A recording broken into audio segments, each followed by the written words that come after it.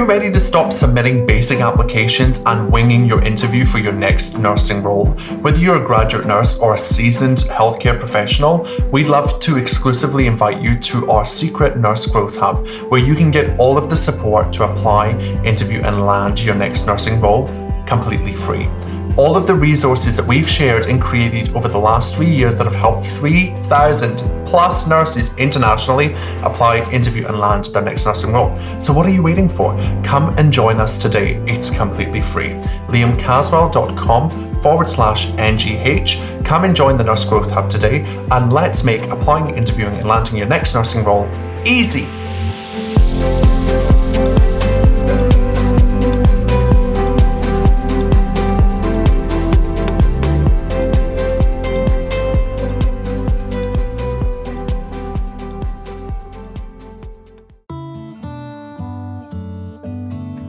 Welcome to the High Performance Nursing Podcast, where we seek to coach, educate and inspire nurses globally to achieve their high performance potential. Learn from influential clinicians having curious conversations to help you navigate your unique high performance nursing career path. Join me, your host Liam Caswell, nursepreneur, coach and mentor, as we explore how you can create a balanced, high performance nursing career. Let's do this. Hello and welcome to episode number 6 of the High Performance Nursing Podcast with me, your host Liam Caswell. And today we have an amazing guest with us, Nichola Browning. Hello Nichola, how are you? Hi Liam, I'm really good. It's nice to be here. Thanks for having me. I'm so excited that you're here. Thank you so much for taking the time. So Nichola is a registered nurse and worked in the UK between 1991 and 2004, working in critical care, neurosciences, traumatic and acquired brain injury, rehabilitation, pediatrics, cardiothoracics, and working in varied and diverse specialties within the public health and private hospital system. And then Nichola moved across to Australia, like many of us expats, and got a sponsorship at the Royal Perth Hospital, working as a clinical nurse in the WA State Head Injury Unit in 2004. Arriving here with her husband, 2 daughters at the time, and 2 suitcases ready to embrace a sea change. I love that. 17 years on, you now got 3 kids, a young adult, a dog, lovely home community, and lots of camping gear, surfboards, and living in WA and exploring to your heart's content. And you've developed this amazing career across the public-private systems and sectors. That is an amazing blurb. I'm so grateful to have you here. I think collectively you've got over 30 years experience. Thank you for reminding me. No, it's amazing. I love it. I'm excited for all the good little nuggets of gold that we talk about on the High Performance Podcast. Tell us why you started off in nursing back in 1991. Well, I think probably for me it started as, when I was a little girl. I think I would have only been around 8 or 9, and my grandfather was diagnosed with cancer. And as a little girl walking into this huge, big hospital and feeling very, very frightened and very nervous. And we were all close to our family. So just sitting at his bedside as a little girl watching on was very much an eye-opener. And the nurses were lovely. They used to talk to us as children and make us feel like things were okay. And then he was eventually transferred home to be nursed and cared for at home till he passed away. So I think that was my first real experience that I can remember of, wow, this big hospital, this big buzzing place, but people were kind and caring. And for me, I felt like they were going to make someone better. So I think that's where the vocation really kind of stepped in. I think as a child was a pretty sociable person. I used to make new friends and meet people. And so, for me, nursing was going to be something where I could just be myself, I think. And I naturally care and, take care of people. And my close family networks, that I had, great grandfathers and grandmothers. So being around a lot of elderly people as I grew up, that nurturing of kind of, you were taught to help them out, if they needed a hand up or a cup of tea. And so it's just a natural part of my upbringing, I think. So that was really what, started that interest, and that stayed with me through school pretty much. That's amazing. I think we all have that internal calling. Yeah. It's just we have this yearning to help people. And even when we're in the midst of it and it might not be the best situation, we're still no, we're here and we've got this and we're here to help you. That's beautiful. Yeah, and I think it was the 70s. We had lots of dress-ups when we were children, so obviously had the great nurse dress-up as well. So I reckon that might have just planted a seed. I love that. I love that. And the one thing that I love getting to learn more about you, Nichola, is your extensive experience across vast arrays of specialties and disciplines. Do you want to talk about your experience in the UK as a nurse and working throughout all of those different areas? Yeah, I mean, again, that's probably a personal experience. When I was in my teens and going through high school, my grandmother had a fall and sustained a head injury, and she became quite a young person in a nursing home at that time. So I think I just really needed to understand what had happened to her, and why she needed this care, and why couldn't she be back home. And so my curiosity was sparked with the whole neurosciences thing at that time. So straight out of nursing, specialised and went straight for the neurosurgical neuromedical ward. And at that time we actually had children on that ward, which you wouldn't necessarily choose to mix nowadays. We also had ventilated patients within some high dependency bays on that ward. So there was a great deal of experience. And then we would also have some of our patients who were having radiotherapy. So it was very diverse, and you just wouldn't mix and see that mix of patients on one ward. There were some great senior nurses who mentored me at that time, and that had a really positive effect on my career. I think they wanted me to progress. They wanted me to take charge of the ward. They wanted you to grow, I think, and specialize eventually. So from that point, that's where I did my postgraduate course. In those days, it was, you did your ENB, English National Board nursing course, and I specialized in neuroscience. So again, just that curiosity of just tell me more. I want to know everything. And we also experienced quite a lot with organ donation and transplantation at that time, because obviously we're at a point where there would be end-of-life care and decisions that needed to be made. So that was my first experience of what those transplant coordinators roles look like. So and dialysis machines and hemofiltration. So I think there was so much to learn. A course was just going to be the next way to know as much as I could. And so I got lucky, applied, and got my place quite soon. So specialising very early on in my career. That's awesome. And I think, there's a common theme when, and I guess that's part of the idea of the podcast, is that the themes will arise. But, you, like Rachel from the second podcast that we did about critical care nursing, that early investment of mentorship, guidance, support in nurturing at the early stages of your career are so essential for your own professional development and growth, and really set you on a path. But I think what's interesting is that, and we'll kind of get to this as we walk through the conversation, but you have that passion for neurosciences and that experience in that area from the start of your career, and that has gone through your whole career by the looks of it. But you've also played with different roles and looked at different areas. Tell us a bit more about that.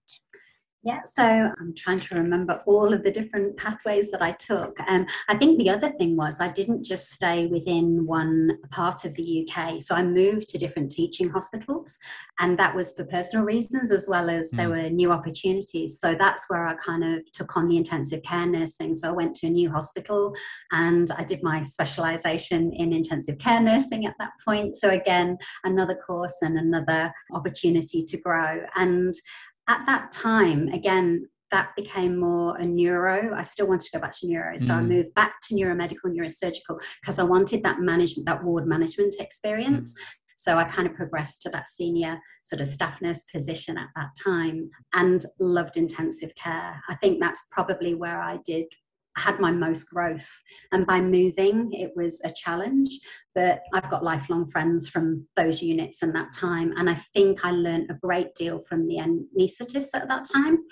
And the medical profession and the nursing profession and the allied health, we were all a cohesive team. So it was really supportive. Everyone's bouncing off each other. You're never alone. And what was interesting is during that time, the BBC filmed a documentary on the intensive care unit that I was on. I didn't get a moment of fame. I think I was the blur. I was the blur behind the drip stand. It was that kind of moment. But luckily they filmed my patient, who was a young man who'd had a traumatic head injury after he came off a motorbike. And they did film him and I leaving the unit. Oh, that's wonderful. successfully at the end. So that was a highlight. And that's where I started to see media, and there was a lot more documentaries on hospitals and healthcare and nurses at that time. And I could see the positive in that. People were really seeing what we did each day. So yeah, and we were learning about other things outside of the health system.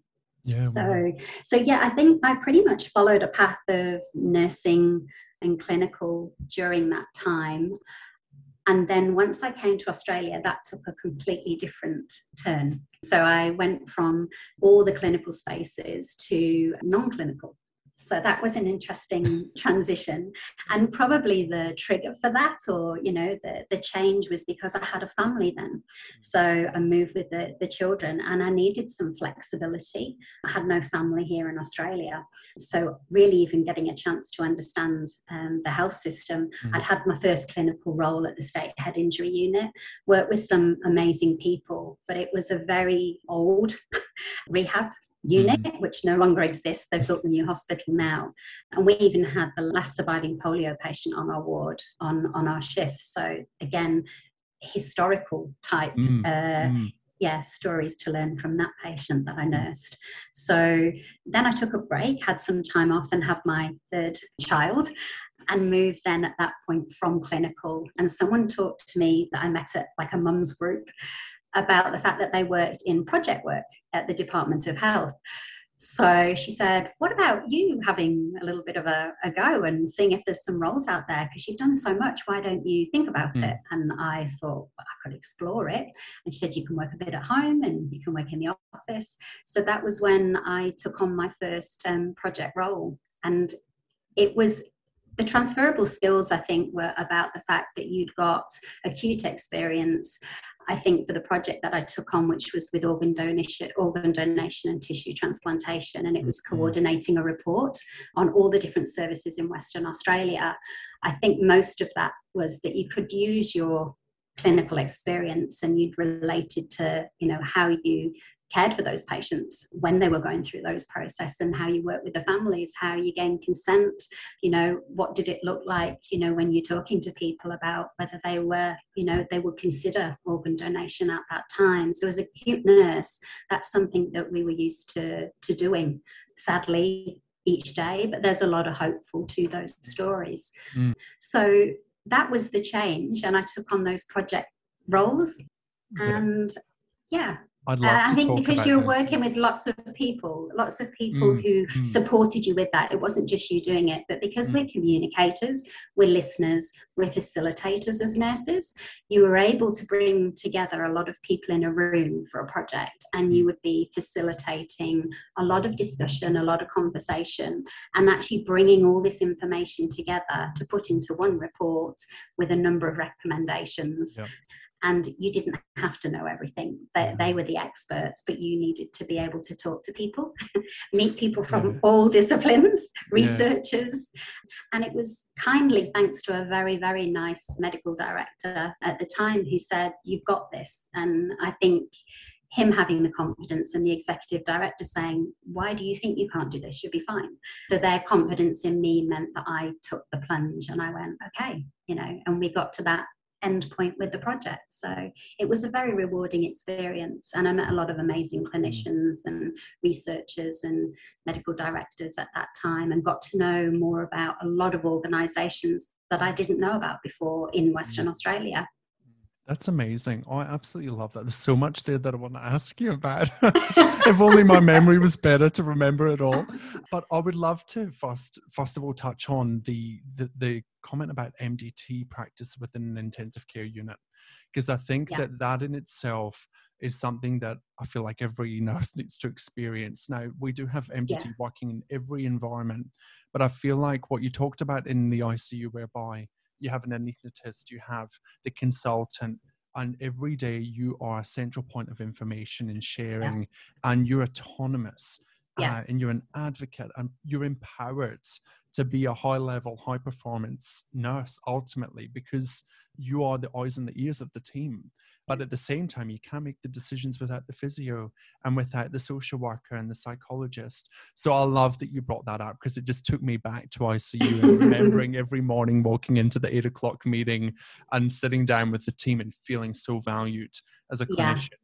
Yeah. And And I feeling think, empowered to talk up and advocate on behalf of yeah, the most vulnerable patients in the hospital. yeah, At that point absolutely. in their hospital. Absolutely. And we're telling the story, you know, the whole story. You're giving someone the whole picture. You will have seen everybody. You will have seen every family member. You will have met every professional that's providing some form of treatment or care. And you piece this whole jigsaw puzzle together. And then you have the most current information that is so valuable. And then someone somewhere pulls that together, and you've got your plan and you know where you're going to go next. And ultimately, if we don't have that, and we can't communicate, and we don't listen to each other, we won't have the positive outcomes for our patients. And it's all about recovery. And everything we do at that time, if we don't all do it well together, there will not be the outcome that we all hope for. So, and I think that's where we have, ICU is challenging because the outcomes are variable, of course, depending on why you're there. But that's why I think we have better patient outcomes in an intensive care environment versus like a medical ward, whereby you've got a higher ratio. Maybe your skill mix isn't as great. Maybe you don't have a consistent team like you would in the ICU, for example. So I can see why people are drawn, and why I was drawn to work in the ICU, because as a nurse, I wanted to feel what it would feel like to look after someone one-on-one for 12 hours and give them my all, and walk away at the end of the day and just be so proud of what I've done. And also going to bed at night and sleeping and knowing that I'd given them the best care possible. Like, it's so valuable, isn't it? Absolutely. Yeah, there's something that makes you feel complete about that process. And as soon as you hand over to the next person, you do walk away. You take something with you, but you walk away knowing they're in good hands when you walk away. It's the whole team. Yeah, it was the best, I think, opportunity to really understand everything about team, and everyone really, and lots of debriefing after really stressful and difficult, incidents. And I think debriefing goes back to my time when I was working in the Sheffield area, and we were student nurses. I didn't know what debriefing was through my training, or the need for it and why, but we had the Hillsborough disaster at the time when I was a student. And so the aftermath of, what happened for our entire workforce at that time and what they saw, there was a lot of debriefing in the different places we went to, and we were students at that time. So I realized then what burnout, what stress looked like, the emotional challenges of really major events that can hit hospitals. So and here is COVID, and people are experiencing now the same. And I think it teaches us a lot, but I think it also, I talk about most days in my nursing practice, I talk about the benefits of having really good systems and processes, frameworks, initiatives, support networks in place to be able to navigate through difficult times, because ultimately, nursing is very varied and challenging in a positive and a negative way at times. There's pros and cons, but I always come back to, teaching a skill like basic life support, for example. I always come back to the point of, why do you think we have an algorithm? Why do you think we need to have this process in place? Because we know that when we're under a lot of stress and we're not at our best potentially, because we've got so much happening and we're cognitively overloaded and we're trying to balance 50 things at once, that we need a structure to help us get through that, because we're going to revert to our baseline knowledge, and it's going to come back to that fundamental training that we've had at some point. And I think that kind of stuff needs to be brought into self-care, mindfulness, burnout. Like, there almost needs to be a predetermined algorithm of some sort or framework that you can work through, that each organization is invested in and adapted, so that we can go down that route and give people a pathway to coming back from that stuff. Because you're right, debriefing is so important. Reflection is vitally important, all areas of healthcare, and we don't give it enough attention. Yeah, and I think that's possibly the benefits of, and maybe what did lead me into some of the non-clinical roles, that, you know, I did have an interest in being in a working group when we were kind of looking at writing a transplant policy. So that was one of the other things that I took on as a project. And I've still got a copy of it, and it was on a typewriter. So that makes me feel like I really am coming from the historical archives. You know, when you look back and go, oh, what was the first policy I'd ever written and when was it? It was about organ transplantation at that time from an ICU. And then I became a policy officer. And that was another project where I moved into a non-clinical role. And that really helped me because I was an overseas nurse who'd not really worked within, you know, systems where I really understood everything about the tiers of clinical governance, risk, safety, quality. So it really was a steep learning curve in that environment, you know, looking at policy systems and, you know, updating, coordinating with different services. So that was my first, again, probably a bit of baptism by fire, because it was something new, and understanding quality standards was something that was, at that core. It was a lot to take on board. So it was a good experience. And then I think that's why people have said, oh, well, you've done policy and do you want to come and do clinical governance? And I've taken different projects on in aged care and disability sectors because I've diversified into other roles. So that was an interesting time as well. Yeah. I think there's a great lesson there for people that are listening and for myself, because I'm reflecting as we speak. Do you know that when you talked about your time in the organ transplantation role and donation role, do you know, that is such a important area of health, and you know, I think it's beginning to get more attention, and people are, you know, it's becoming a thing. Because when I was training, I didn't know that was a thing. I didn't know that that was a potential pathway as a career, but also a service almost. And maybe that's naive, but I think that there's such an important work that's happening in that space. But I wanted to pick up on the fact that all of your transferable skills up until that point, you had everything you needed to succeed in that role. But it's so funny because as nurses, we think, well, you know, if we're not by the bedside, what have I got to offer? Clearly, so much, so much, because we pull everything together. Yeah, I think it is a coordination, and it's a lot of multitasking skills. I know people talk about that not always being a good thing to multitask, but when it's in a productive and efficient and safe manner, it's fine. So I think, when you're coordinating projects, you know, you are having to pull together a lot of things. You have to work with a lot of key stakeholders and engage those people. So you have to build relationships, trust. It's the same thing to get the outcome that you're needing, and you need to get people to work together.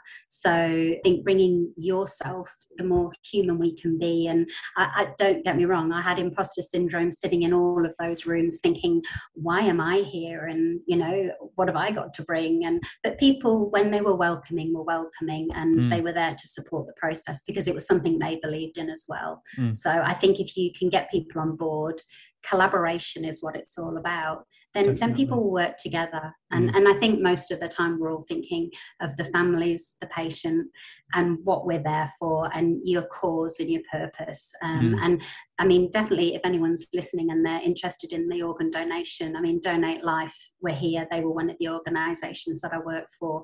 But looking up anything on organ donation and transplantation, whether you're working, you know, with the families who are making the decision to donate, or you're working with recipients, I mean, that's an incredible area to work and so rewarding. And families very often get a lot, you know, through that process with great support from great clinicians.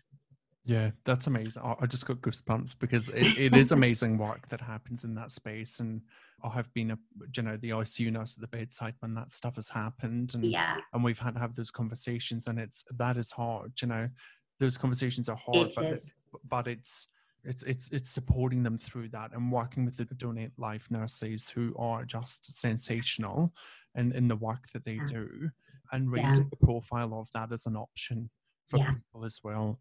Having the conversation. And it's interesting, that phrase, having a conversation, I hadn't thought about it till now, but it's the same as when I was working in youth mental health and destigmatizing mental health. It's all about having a conversation. So I guess I've been doing that for a long time in different places, but not realized it till now. It was all just having a conversation. And as nurses and as human beings and compassionate empathetic people, we can put ourselves in a very comfortable place just to have a conversation. And when people trust you, those conversations aren't difficult. No, no.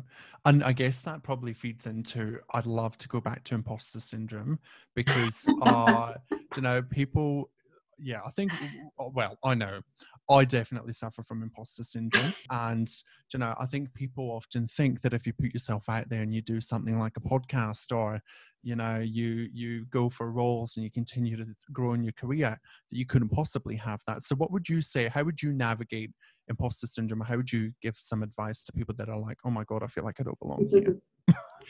I don't know if I've got the best advice, but I do it anyway. I think I've heard people. Yes, that's I've been doing a leadership. I've been doing a leadership course with a lovely gentleman called Mike House, and it's called Unshakable. And he's written a book. And I so wish I'd had this book and this learning ages ago, because I think it is about the mindsets. And he talks about, and we talked about imposter syndrome only sort of a week or two ago. And I think I have been doing it anyway. And I would say fear is probably good, because, it makes us feel alive, and you go, well, why not give it a go? What's the worst that can happen? The worst that can happen is maybe it's not for me and it wasn't the right role, and there's lots of other opportunities out there, but it's better to give it a go. And within at least 3 months of any roles, I think I've moved around so often, there's there's like stages to it, and you would know, Liam, moving jobs,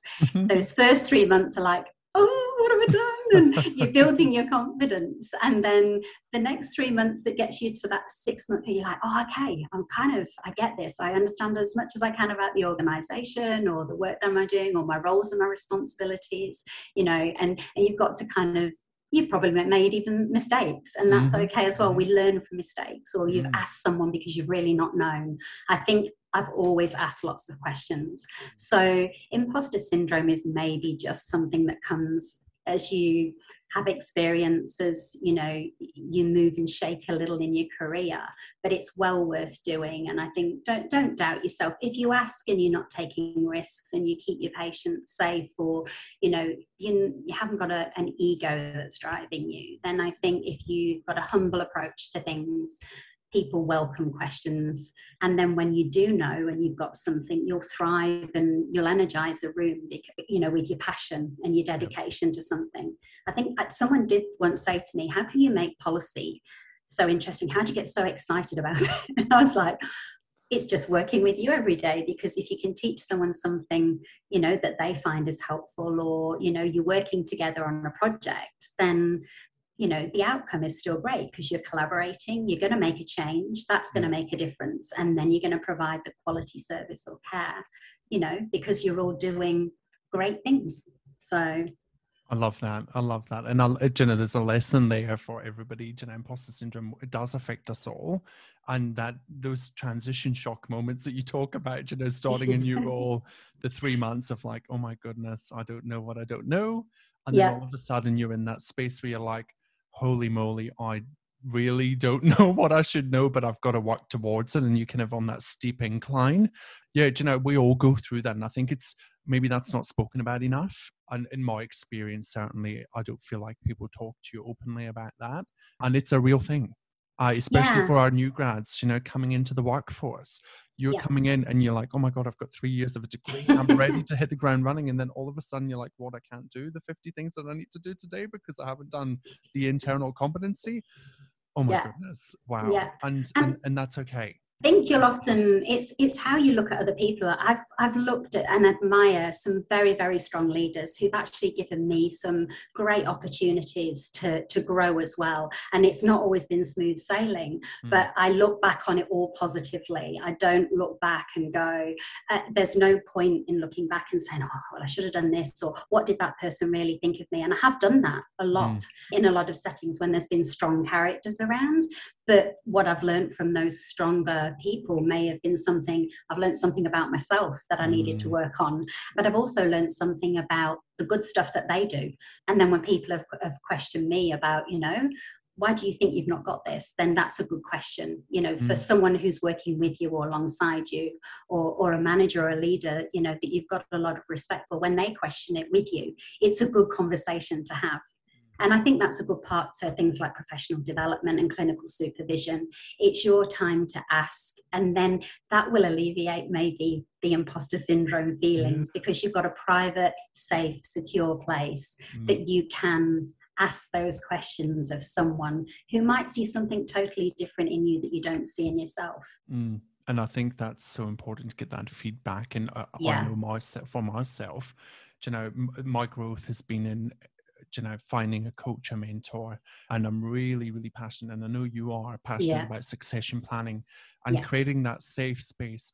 One of my main passions is psychological safety and making sure that people come into work and they can do their work, they can ask, they can challenge, they can be curious and feel safe to do so. And the minute that someone feels fearful to ask a question as a leader, or to ask the team leader a question that they're not sure about, and they don't feel safe to do that, there's a whole cascade of events that are going to happen after that. And we can't afford for that to happen in healthcare. No, I agree. And I think no one should be ridiculed. And I've had experiences of those, not so good behaviors, and that some of those things stay with you. But what I'll always say that I've taken from those is, I know the sort of leader I don't want to be, or I know the kind of manager I don't want to be, and I know the kind of person that I do want to be. So that's how you take the positive twist on it. And you say, we learn from good and bad behaviors, and we learn from good modeling. And best practice, it's all about best practice. So always align yourself and find those people in your, whether it's clinical or non-clinical spaces, that you think, that's someone I'd really, like to be, as I progress through my career. And I can think of many people over the years that have influenced me in different settings, or they've taught me so much, all completely different backgrounds, and as well moving and transferring into a corporate world and in business improvement units and continuous improvement units. That was a space that I'd never been in. But again, with the right people and teaching you and having confidence in you, you can grow and learn. And it's as simple as that. So I think I would say imposter syndrome, yes, it will be there. I don't think I've got the right answer for anybody other than trust yourself and be curious and, just do it anyway. Do it anyway. Yes. Are you listening? Yeah. Just do it. And I'll listen to that advice when next week I'm thinking, now. Oh, Nichola. It is amazing. We're our own worst enemies. We hold ourselves back, and I love, that's why I love doing what I do, because I work with people, and you're right, sometimes it's just that question, well, who is holding you back? Why can't you do this? What's stopping you? And it's asking other people about their positive experiences, but also some of the experiences that they think really shape them as a professional or as a person. And I can think of so many different experiences, and that's what reflective practice is for. Be reflective and find someone that you really trust. And it doesn't even have to be in the workplace. Sometimes it's so much better outside. Networking is good, which I love networking, as you know, because it's just meeting different people with different thinking, and they come from different sectors, and you can learn a lot, particularly in the business world. Met a lot of great people who have definitely taught me something by sharing their wisdom or their experiences. And then you know what that looks like when you go back into the health space, or whether you're nursing or in a non-clinical environment, you can relate to what does strategy look like, what does operations management look like. Those roles are very diverse, and ops management that's a full-on role to take on. But I've watched some incredible people do it really, really well. So you can learn a lot by watching and listening. And there's just so many opportunities out there. That's one of the things that drew me to career in nursing initially, was just the world's your oyster. And for me, a big aha moment was when I did my Masters of Healthcare Leadership in Management, and it just all fell into place. And I just went, wow. Like, of course there was a strategy, of course there was leadership theory and principles, but we don't get taught that stuff. And then I'm looking at that and I'm going, okay, and I've worked with some really awesome non-clinical managers that have been my direct line manager, and I've just been kind of blown away almost by their approach, their leadership, their strategy. And it got me questioning things like, do we need a nurse to lead a ward? Do you Yeah. need a nurse unit manager, or can you have someone that is going to respect the clinicians and work well with the team, but have that business strategic mindset? Because as a manager, you're managing a budget of a couple of $1 million, 50 staff, professional development, patient experience, clinical governance and risk. If you haven't been exposed to that training, that is a baptism of fire. And we see people time and time again, fall down that kind of dark hole of like, how do you manage this? How does this work? Yeah, and I think bringing teams together, no matter what your experience, and that's something I've probably learned more in the community sector and in the community space more than the hospital. I met a great deal of people that we would all sit around the table, and whether that was, finance, HR, recruitment, there's so many different people that sit in the room, because you will teach them and they will teach you, because they need to learn about the business from the clinical sense. And then there's lots that when you become a manager and you've got budgets and you're trying to learn other skills that might not be your passion, but it's necessary for the roles and responsibilities you have. There's a lot of people that can give you the tools and the knowledge and the understanding to do your job really well, but vice versa. And I think there's a lot of organisations that have, and as I've worked with marketing teams, and fundraising teams, and there's some really interesting things to learn in that space. And also now, having worked in a couple of organisations that have had things like carer reference group, youth programs, and working with parents and young people and their lived experience to make the service and our offering right.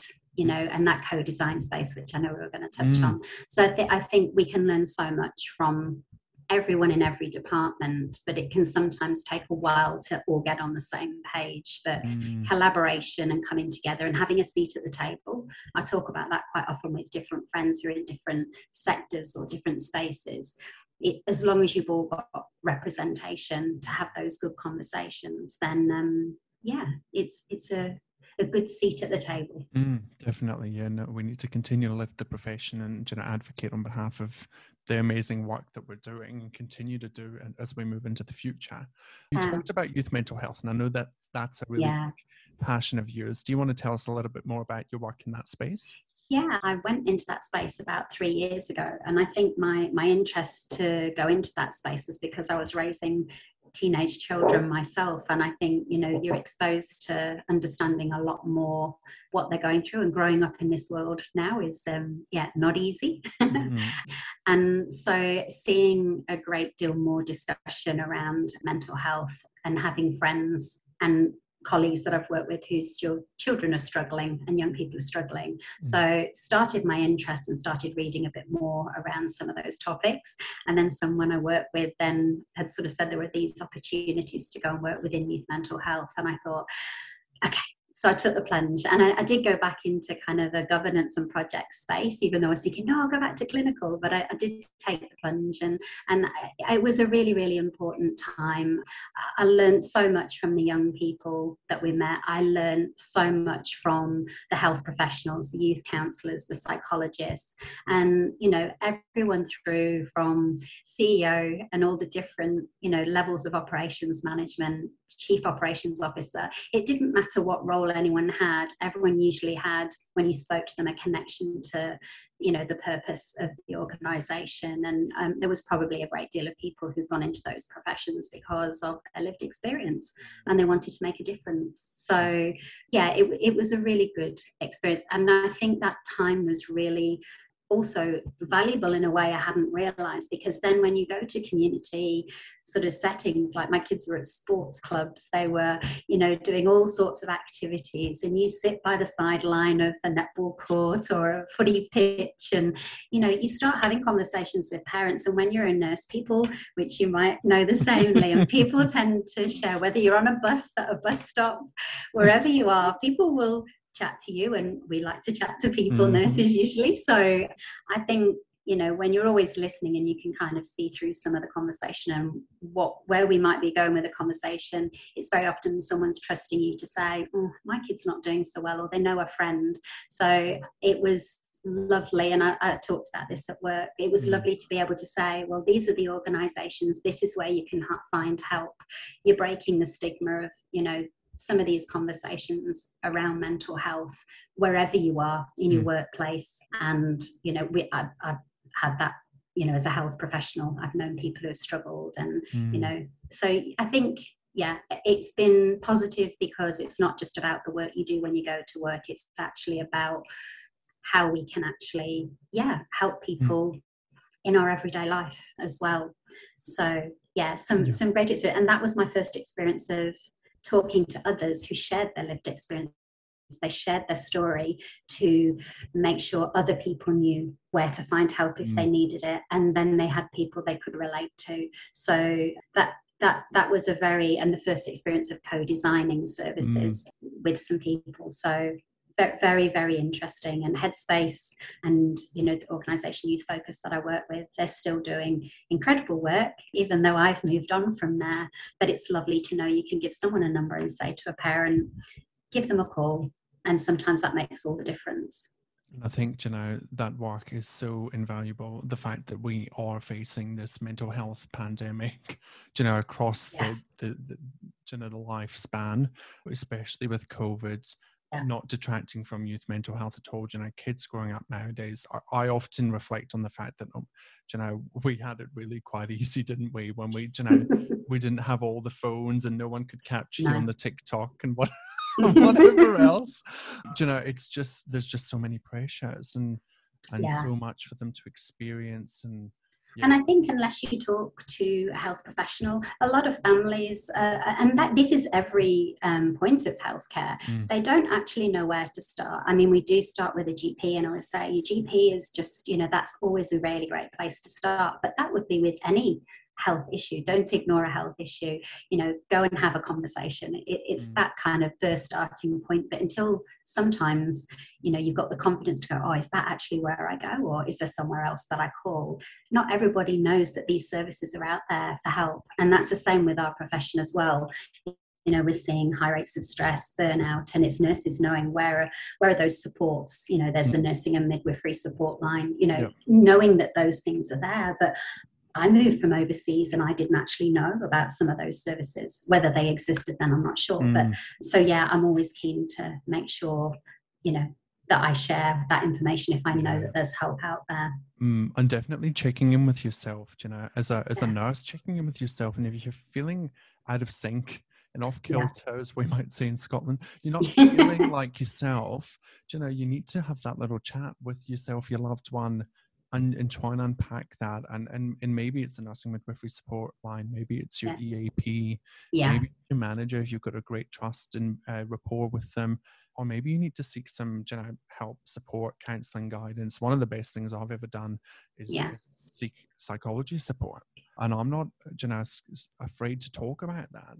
So I think it's we see so much as nurses, and like you say, we all come into it because of lived experience 9 times out of 10. And we have got some kind of baggage, I guess, for lack of a better word, but we bring stuff with us that we want to change and influence other people's experiences and journeys in a positive way, so that they don't have to go through what we've maybe gone through.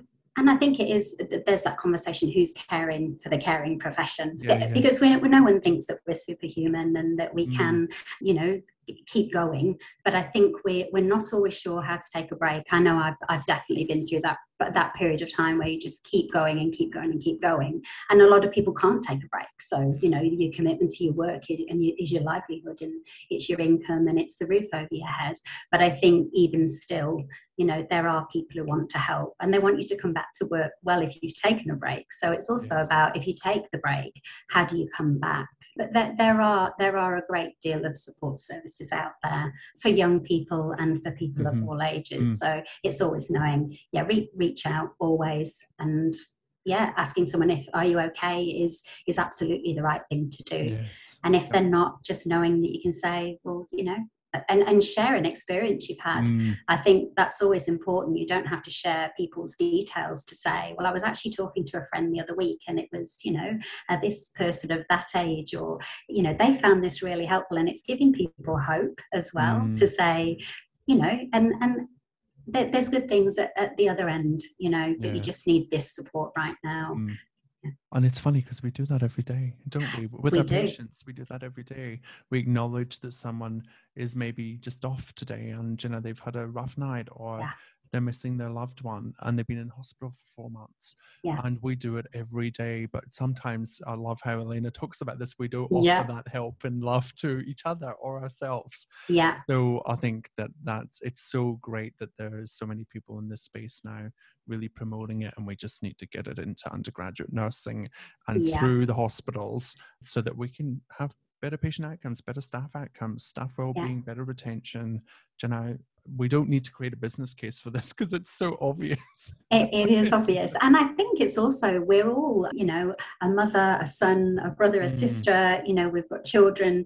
We've all got a life outside of work. And so what we see every day, whether that be, you know, someone's come in and had a new diagnosis, someone's not well, someone's, you know, having end of life care, it can be our families, it can be our loved ones, it can be our friends, and life can change in an instant. And you know, just because we are a health professional doesn't mean to say that we can leave that at the door, but we need the support around us to make sure we can navigate that when we do come to work. So yeah, I think those supports are really important. But trust, I think you need to know that you have got someone you trust that you can share that with, and they've got you. I think it's just knowing someone's got you, whatever that looks like. Yeah. That's awesome.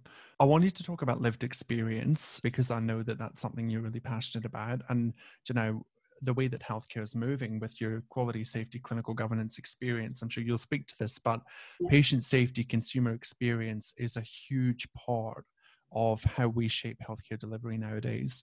And it really is at the forefront of every decision that we make. And we collect data on it, we report on it, we try and improve our systems, we invite them to consumer meetings where they can advocate on behalf of patients or, again, use their lived experience. So tell us a little bit about your work in that space. So as we've talked about, I was a neurosciences specialised nurse. So that was 33 years ago. And I'd already had experience of my grandmother having a brain injury, and my mother-in-law passed away. She'd had a stroke. So a lot of sort of stroke and neuro experience had touched our life. And then about 18 months ago, my eldest daughter, who is also a student nurse, and she was in her first year of nursing, she actually had a stroke. So our life changed in an instant. She'd gone upstairs, she was studying for an exam, ready for bed, and then she knocked on our door and came back inside and said to us, and she was just using her hands, and she tried to speak and her speech had gone. She couldn't actually talk, and the look of terror in her eyes of what is happening, I don't know what's happening. So again, the blessing of being a nurse is we knew in that scenario we do the FAST assessment, which is face, arms, you know, speech, time. So we knew we needed to act. So we rang the hospital and she was taken into hospital. And obviously they knew there was something really not quite right as a young, fit, healthy person. So she went into hospital and we started to learn what it's like to be on the other side, you know, as a consumer. And she was taken in, and we didn't know what the cause was for at least sort of 24 hours or more. Went to the neuro ward. And I think there's two things here really that I think I noticed straight away was that how good is it that I'm a nurse and I can advocate and I can ask at every point that we need information and go and get it, because it wasn't always forthcoming. And then once we got to the ward, she looked fine, she was walking, she was well, yes, her speech wasn't there, but they didn't know what was underlying at that time. So she was on a ward with very high dependency, bedbound patients, a lot of elderly patients. I think there was only one other young person on the ward at the time. And we noticed quite quickly that we kind of left for a while and you had to seek information. And so it was an interesting view from the other side. The good thing for Beth was they actually found that she'd got a hole in her heart that had never closed. We'd not known about it the whole time that she'd been growing up. So they did some procedures and said, we'll bring you back to hospital. Some little clots just got through that hole and gone to the brain, and you've had a small bleed.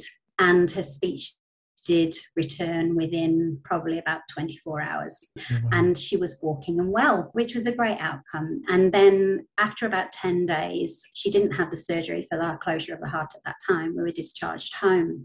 But what happened at that time is we were literally given a pack from the Stroke Foundation, and we were sent home. There was no other support other than come back and have an OT assessment to be sure. We don't think, following the OT and physio and everything, all the assessments that you had on ward, that there was any long-lasting effects or deficits. So we went home. There wasn't any counselling. There wasn't any question about psychological support. And there wasn't too much checking in on how she was doing. It was a very medicalised model. And once they knew where the two problems were, there was the neuro opinion, there was a cardiac opinion. She got a family that cared for her, so it was good for her to go home, which is all a positive for us. But then I think probably once we got home, once she'd been through all the assessments and we knew that there was no deficits, it was a period of time that was a little bit strange. Well, what next? And just because we're nurses and just because, you know, I'd worked in that field, you know, I'm her mum, and my husband's her dad, and she's got a brother and sister. But we realised that actually the teams there probably weren't used to knowing, what does a young person need? What does their life look like after stroke? And they were exceptionally busy. They were probably very understaffed. The skill mixes were probably a challenge. And we did reassure them quite often, no, we've got this, you know, we're good. And we asked the questions we needed to. But I think we realised it could be better. And most of the resources she was given at the time, really she couldn't relate to. She's like, well, this is for an old person, you know, it's got old people pictures, you know, and we were nurses kind of analysing it a little bit, going, oh, okay. So we went home, and then that's how we knew about the Stroke Foundation. And Beth decided that they had a fundraising element. Let's turn this negative, she said, into a positive. So she wanted to run a fundraising event while she was waiting for a heart surgery and while she was getting back to uni. So yeah, sure, mum and dad, yeah, no, we'll do this. And we were really connected to the cause, and we wanted to make a difference. So we lots of lovely friends in community, everyone wanted to do something. So that's the positive. We did some fundraising. I met the state manager of the Stroke Foundation here in WA, who was an amazing lifeline for us and a real support. And we met some other people who were young stroke survivors that she connected sort of Beth and ourselves with. And it helped. It helped to kind of go, okay, it's not just me. There are other people out there who've been through similar things, but she still hadn't met anyone who was a student or young at that time. It was a child or someone in their 30s or 40s. So this is a long story, Please continue. but I think then once we'd sort of done the fundraising, Beth actually had her heart closure of the whole, which was a very straightforward at Royal Perth Hospital, who originally sponsored me. So I'm very grateful to them for many reasons. And she had some fantastic nurses and who were all great. And, you know, the same as the neuro nurses were all lovely. They were very kind, but the time that they had to be with you and support you was restricted, and that was no fault of their own. It's hard to do everything. And then after that time, she went back to uni and carried on, but the challenges that she's left with are very hidden. So fatigue, and when I say fatigue, it's not just being a bit tired, it's emotionally and physically exhausted, that you know, Liam, because this is your world. So the longer term sort of challenges for her is that it's adjusting to a new way of living her life that might just look a little bit different if she's challenged day to day. But she's continued, and she's now in her grad final year and looking for her grad programs, and is a huge stroke ambassador and advocate for the Stroke Foundation. So that's led us to this year, and Beth sort of said, hey mum, look, you and I could go on to this working group and the Young Stroke Project, they're looking for people, do you want to do it together? So of course we said yes, and volunteering, something we've raised all our kids to embrace, whether we've been at surf club on the beaches. So that's what we've been doing over the last 18 months. The Stroke Foundation were given some funding through the NDIS to do a 3-year project to really look at what is happening with young stroke out there. Where are the gaps in services? Where are the resources? How do we need to change that? So we've been involved on a few sort of interviews. The working group are working on different topics each year. So last year was all recovery, and I think this year we're going to be looking at emotions. So that mental health space will obviously come into that. And by sharing, which obviously Beth has wanted to do, her lived experience and have a voice, she wants to make a difference for other people.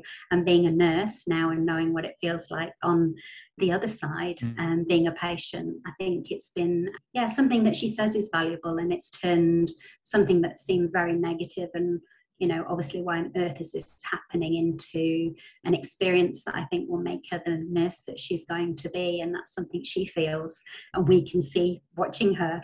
But her confidence to share her lived experience and help on a co-design project is something she's really helped me embrace, and said, no, we're going to do this together. I'm like, no, you sure you don't want it just to be your world? It's about you. It's not about me being the parent. But she said, no, we're both nurses, we've got so much we can contribute. So I think she's inspired me a great deal over the last 18 months to say, whether you're nursing clinically, whether you're working, we can make a difference in so many different ways in our community. So that's where I think lived experience comes into it. And I've listened to a lot of people in different sectors, and lived experience is spoken about everywhere now, I think, which makes it feel a little bit more comfortable to be vulnerable.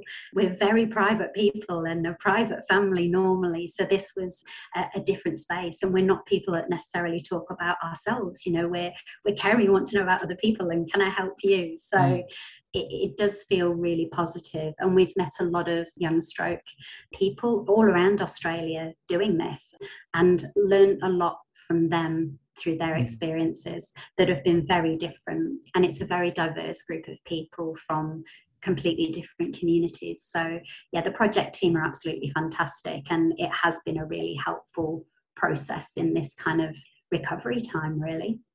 What an amazing, thank you so much for sharing that, because I'm sure that's not overly easy to share.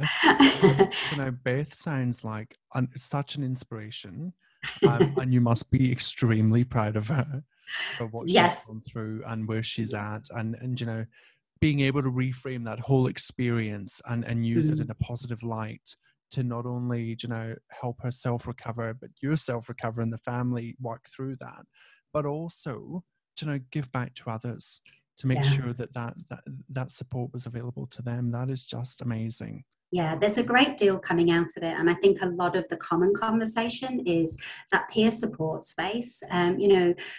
It doesn't mean to say it has to be a long term, and it can be in a formal, whatever that program might look like. Peer support is hugely valuable in so many sectors, like we know. And it's certainly, there's some incredible frameworks for it, which sit within mental health and other areas of health. So I think, there's possibly, something that's going to come from all of this that will mean young people like Beth can find another young person like Beth to just share, and understand what this might look like. What does recovery look like? And, giving a hopeful space, but to someone maybe that understands what your journey has been like, because it is different for people of all ages and different stages in life. So I think there's so much to be gained from a clinician perspective. Listening to lived experience stories, and listening to patients who have gone through certain situations that maybe we come across every day. And just you telling that story just made me reflect on how very often we will be like, oh, bed 14, John in bed 14. His wife's a nurse, so it's probably they'll be fine. It's going to be great. Like, he's going to go home and everything's going to be fine.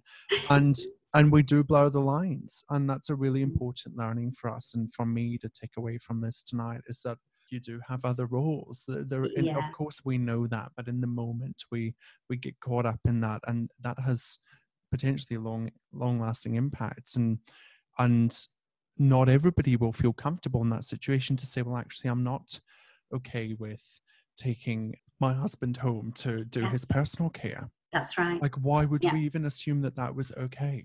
Yeah. And I think that it took me back to, I remember working well, I cared for this young man for a very long time who had quite a catastrophic head injury. And I remember some of those conversations where we would sit in the room and would it be what he actually wanted and was it what dad actually wanted? And it might be what we all thought was, the obvious solution. But it was really important to understand what was that young person, what was their wishes and what do they actually want and what are their relationships before to know what does that look like afterwards. But also, I mean, Beth's an independent young woman and for her it was very much we want to keep our relationship really positive and she won't want me to know everything and there'll be questions she wants to ask where I'm not here, and so I'd always check in with her and say, do you want me to go or is there anything, so but not everyone, you can never assume, you've always got to ask, and actually always have time with your patient when families aren't there to really dig deep, because I think that's where you find out, and it's usually on a night shift. I remember that was the time where you'd really get time to, someone's always awake and it's usually for a reason, there's something on their mind. So I think it's a good time to really talk and find out what are their relationships with their family and what are their worries. And, especially when it comes to going home, that kind of discharge planning is so important. But I do feel there's a gap in outreach from hospital to home. There was still a void and there was still a gap, and outreach is so important in that transition time.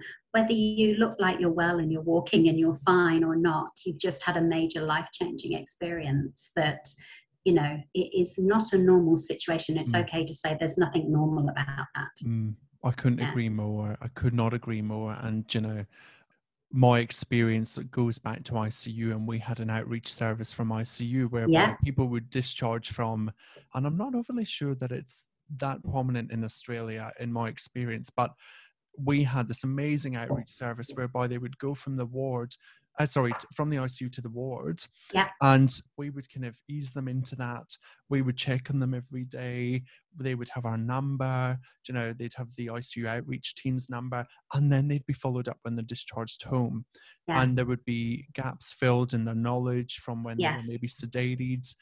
We'd bring them back in to walk through, that for me was such a great experience of having the patient at the center of their care and then really thinking about them afterwards and knowing that there are so many gaps, that it is a life-changing event. There are 50 people that come to the end of the bed every day, and they're not necessarily answering all your questions or communicating well or taking the time to stop. Absolutely. And remembering, I think there's a lot of that time that if I wasn't sat there, I had to retell that story quite a few times because she didn't have the memory of some of those things that were said to her at the most crucial time, and then retelling that story over and over depending on who you were seeing. So it was supporting her and advocating for her to be able to do that at that time.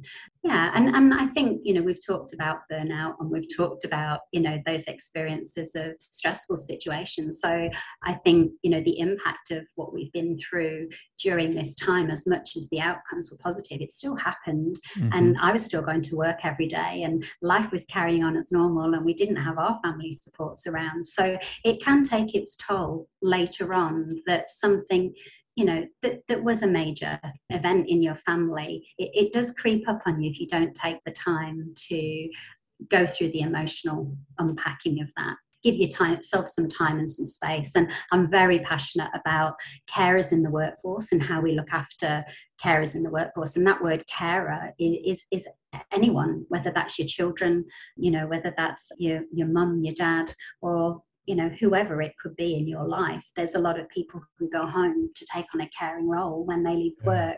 So they bring, whatever is happening and juggling appointments and conversations and, even relaying to family. We were on the phone constantly relaying to the family because they're obviously caring for you. So it's a very exhausting time. And that wasn't even a complex situation. So I can only imagine, and having worked with some of the other families on the Young Stroke Project and met them all over the last couple of weeks, being able to be in a room with lots of other families was actually really quite helpful for me too, and just going, actually all of our situations were totally different, but it felt nice just to meet other people. And that might be the only time we do meet, but it's a helpful process, I think, for families. Not everybody wants it, but for some it can be really, really, really helpful. And how nice to have the option It how was, nice to have the option to yeah, be able to say yes or no, yeah, and to be able to work through that, and build a community, make friends through that yeah. process with that shared experience, because we know that people relate to that, and Yeah. that will help people move through their experiences that they've had. Absolutely, it's a real privilege, and we certainly feel very privileged. And I think it's wonderful to be able to put on the nursing experiences hat that I've had in that neuro space over the years, because and also in the non-clinical roles that I've had, there's every touch point of that clinical pathway that all stroke patients will go through, and I can make sense of both, almost that whole pathway, but putting on different hats at different times. So being able to contribute to that is amazing, and actually learn about things that I didn't even know were happening around Australia, with some of the great research that's happening and improving outcomes, and how we're going to improve things for rural and remote communities. I mean, that's a whole other space, but there's some incredible work happening out there, and a lot of dedicated clinicians and teams, but still not enough funding, not enough staffing, and still more resources needed, like so many other areas of healthcare. Yeah, so, well, Scott Morrison, if you're listening, you heard it here first. Well, it's funny because, this is something that I think Beth has also learned. As a next generation nurse, we were connected with our local member who was a parent at school, and she supported the fundraising. She supported a number of people in the community to share their lived experience, to try and bring about change in the health sector. So that was where I think politics and health and lived experience was definitely something that we both realised how that is important. And if you can be that voice to bring about change, then why not be that voice, even if you've got to be vulnerable and on camera or whatever. Unfortunately, that's where the growth lies, doesn't it? That's what they say. The growth lies in the vulnerability and the curiosity, and opening up, and what an inspiration. I'm very excited to hear about Beth's grad program and how she moves forward. And she could be talking to you, Liam, as well. Always happy that to help. Would be great. But what an amazing story, and that is just going to go with her throughout her nursing career and just shape an amazing clinician, from that experience. Absolutely. So we'll watch this space, but it's exciting. Love watching the next generation launch into their career. It takes you back, but it's exciting. There's a great world and experience, and a big world out there to travel to. So who knows where she'll be. Do you know what? So much, and also create your own path. That's what I keep coming back to, is you don't have to follow. You certainly haven't followed a linear path. No. How exciting. I find that really, really exciting to think about, that you can just create your own path, do what you want, explore different areas, follow the curiosity, and say yes or no. That didn't suit me, and move on and take your experiences with you. I think that is an amazing learning from our chat today. I feel like we could go on forever, and the podcast editor might be like, okay, Liam, stop. Well, hopefully I'm not sent anyone to sleep. But if any of your listeners are listening and anything resonates, or they want to reach out and connect and have a chat, or they're thinking about a completely different, move in their career, then I'd love a conversation anytime. And that's so kind. It's always lovely to talk to someone and inspire them, I hope, to take the plunge and know that anything's possible. Yeah, absolutely. Yeah, anything is possible, guys. You can do anything that you want to do, and draw upon great leaders and mentors like yourself. Where can people find you? I'm on LinkedIn. I love a bit of networking and love connecting with people and finding out about what they're doing. And it's a great way to learn about lots of different organizations. And that's obviously where we've connected as well. And finding some like-minded thinkers. And, I might be of the, what do we call it? I'm a seasoned nurse, professional. But that's a good thing, because we have lots of really positive networks, and you found, lots of like-minded people to have these conversations and discussions with. So even if it's not me, I might have a connection that I can link you to. So a lot of the younger generation aren't on LinkedIn, but they can change. Guys, you need to get on LinkedIn. I keep telling you. Yeah, there's lots of articles and great publications and resources and people that want to help you get a start and a foot on the ladder. I think we're all keen to help people find their beginning or transfer and find new beginnings. So yeah, if I can help or support anyone, Liam, tell them to reach out to you, and if you're in more public spaces than me, and then feel free to connect them with me. Oh, thank you. If that involves any mentoring, I love it. Love to mentor. Thank you so much. That is very generous of you. And, that's what we need. We need, people like yourself to offer your experience, your skills, your knowledge to help us grow and develop. So I might be in touch myself. We're going to have a chat offline. we haven't stopped talking, I can tell. It's been such a pleasure. Thank you so much. Thank you so much. It's been a pleasure. And until next time, so I'm sure we'll have to revisit this in the future and do a follow-up episode. But maybe we will. Truly, truly grateful for everything you've shared tonight. And I, for one, can't wait to listen and hear all of those nuggets of gold that I think are going to speak to a lot of people today. And thank Beth for sharing a story, and maybe we'll see if Beth wants to come on and have a chat. Sure, she would love to, and I share it all with her permission, I should say, and she will talk about me equally in other spaces, I'm sure. Hopefully positive, but she does talk about the family support. But yeah, absolutely, and that's a very important part to all of this. We're doing this together, but I share her voice and represent what she teaches me every day and shares with me. But it's all to make a difference, and not to undo her privacy, because that's very important. Yeah. Thank you so much for sharing. Thank you. We'll leave it there for tonight. Until next time. Thanks for listening, guys. Thanks, Nichola. Thank you so much for listening to the High Performance Nursing Podcast. Please rate, review, and subscribe to this podcast wherever you listen. I would love you to join my online community of high performance nurses. Join us on Facebook at Liam Caswell, or check out my website at liamcaswell.com. Until next time, I have been your host, Liam Caswell, and I am truly grateful for the opportunity to help you build your high performance nursing career. Be kind to yourself and stay forever curious.